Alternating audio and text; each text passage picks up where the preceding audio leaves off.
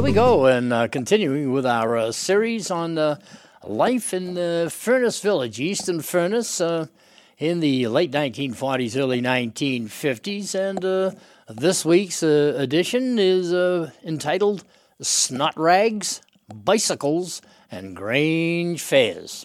It seems every youngster in Furnace Village had a perpetual cold from November through April.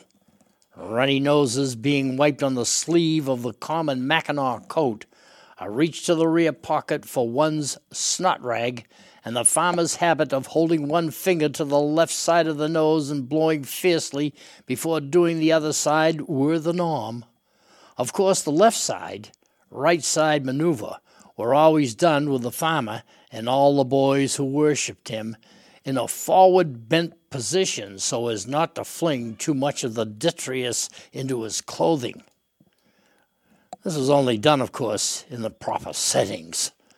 Only baseball players still use this method of clearing nasal passages to this day, as far as I know. The Mackinaw wipe is a time-honored habit used to this day, sans Mackinaw, of course. Any sort of sleeve will do. Snot rags, however, are sadly no longer used.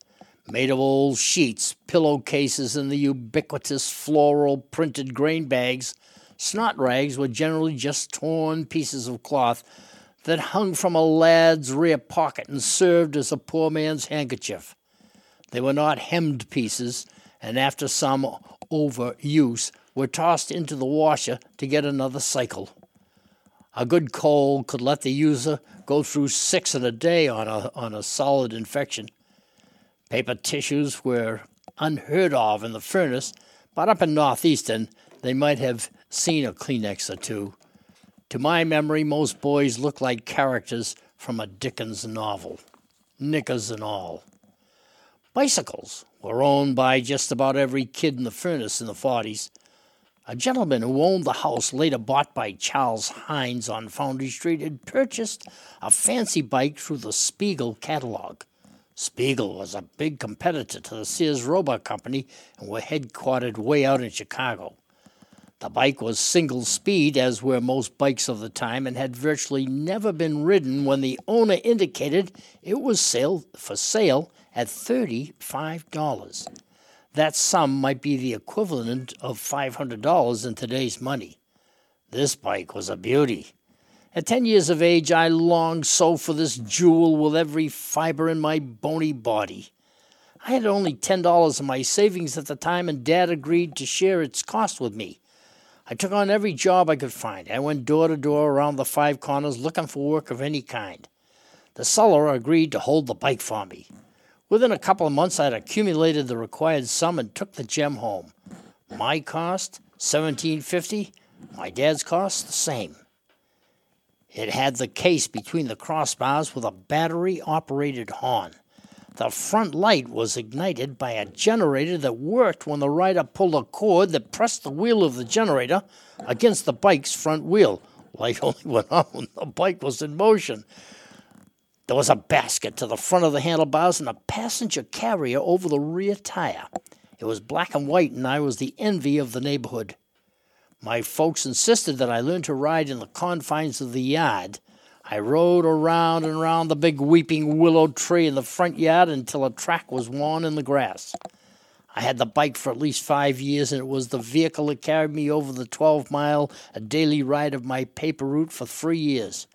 By the time I was finished with the old steed, it was just a frame and wheels, but I sure did love that bicycle. I could carry as many as 3 additional passengers on this bike. 1 on the handlebars, 1 on the crossbars, and 1 on the seat over the rear fender. It was all my skinny 70-pound body could do to get the load moving, but I did it on more than one occasion.